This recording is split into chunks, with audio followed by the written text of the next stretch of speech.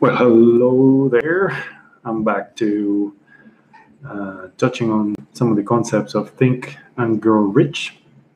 This is episode 57 of the One Coaching podcast radio show, and it's getting interesting to think about what I'm going to talk about each day.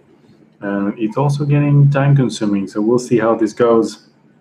Today, I wanted to share or read a paragraph about this idea of believing and what we repeat and say to ourselves and how it affects us. And it says, it is a well-known fact that one comes finally to believe whatever one repeats to oneself, whether the statement be true or false.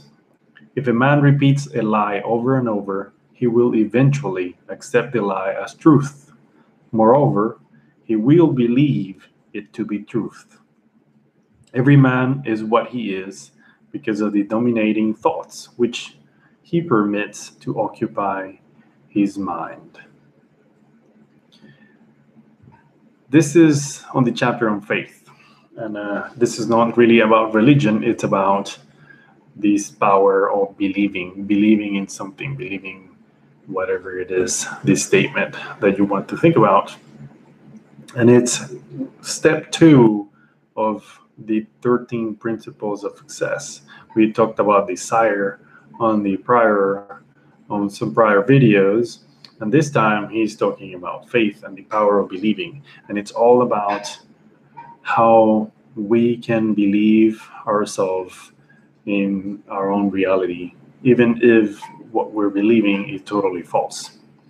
And this happened to me a few days ago when I was taking a certification course, as you want to call it, for baptism. So it was a preparation course for baptism. As the presenter or facilitator started, he started in a very inquisitive approach. It was inquisitive, but it was fairly dry, and I was relatively in a bad state of mind, and I thought he was like accusing us of not doing things properly and not following the rules, but not following the beliefs and the principles of the Catholic Church. And after 20-30 minutes of repeating the same points over and over, I kind of just interrupted him, and I shared what I was thinking, and I said, hey, I don't really follow what is happening.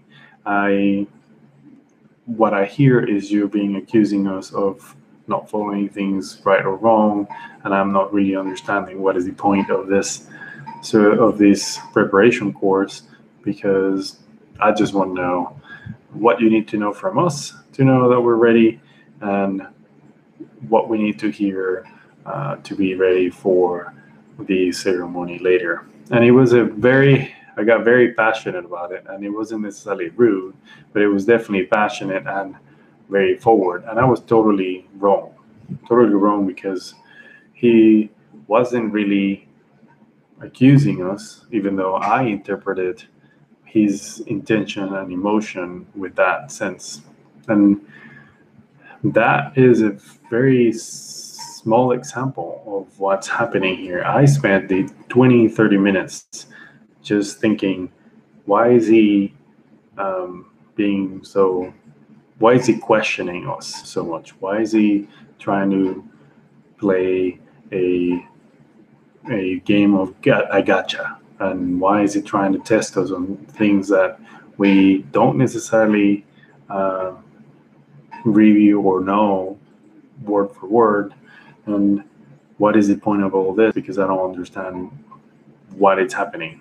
We're gonna raise our child the best way we can, trying to do the right things and focusing on the right things. So I'm not exactly sure why we're getting questioned. That was really what was happening. So that was all me repeating the same thing over and over and getting it really stressed out. And the fact was that I was just getting stressed out because he started asking stuff and talking about these points that I had no idea what was the point of it, and what was the sequence of the preparation, because he never really said, here's what we're going to talk about, and here are the steps and things like that. So I was stressing out because there was no order in my head, and I kind of just projected that into something else.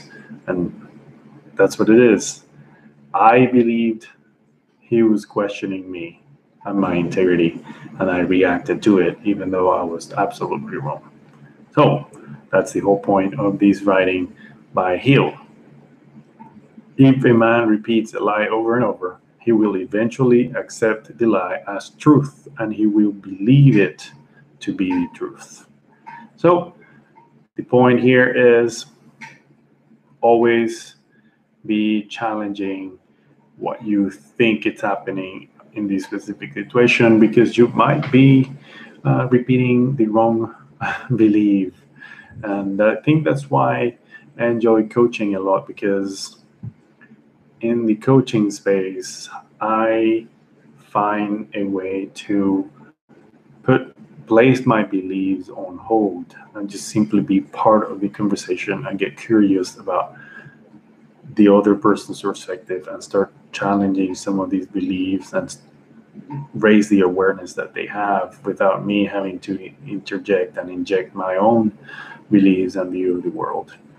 It's not necessarily easy, but it's definitely a way that helps the process find what's really true about the individual and getting them to a better level of performance. That's the message for today. Have a good one, and I'll see you on the next one. Bye.